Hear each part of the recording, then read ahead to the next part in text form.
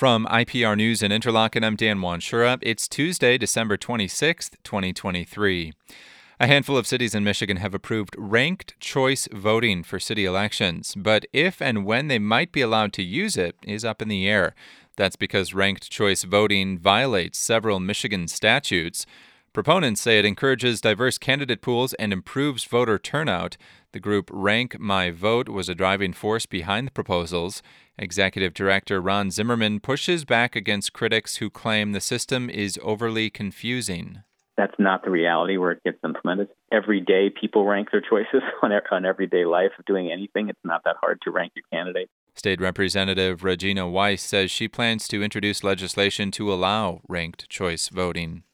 Sewage rates in Beulah will go up 20% when we hit the new year next week.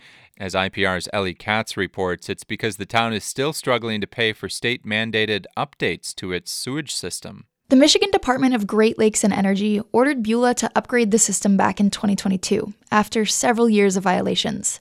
Jerry Vandeperry is the village president. The estimate for this project was $12.5 million, which is a huge amount of money for the small village of Beulah. We have less than 400 customers.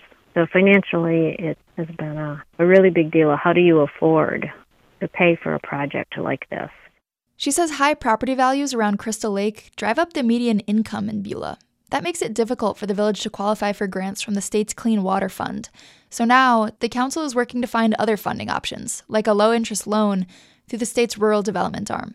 For IPR News, I'm Ellie Katz. Winter is a good time to look for an invasive insect in the state. Michigan Radio's Beth Weiler reports. The hemlock woolly adelgid was found this year in Benzie and Washtenaw counties. It damages and can kill hemlock trees by feeding on their sap. Drew Rayner is with the State Department of Natural Resources. He says hemlocks are important to their ecosystems. Michigan's home to 170 million hemlock trees, so they're a really important tree here in Michigan. So if we lose this tree, it could have impacts to wildlife, to birds, to overwintering habitat for animals like deer. Rayner says hemlocks also protect certain cold water fisheries by shading rivers and streams. The adelgid leaves behind white, cottony masses on the hemlocks that are easiest to find in fall and winter. I'm Beth Weiler. And the Detroit Lions took down the Minnesota Vikings this holiday weekend by a score of 30-24. With the victory, the Lions claimed the NFC North Division for the first time since 1993.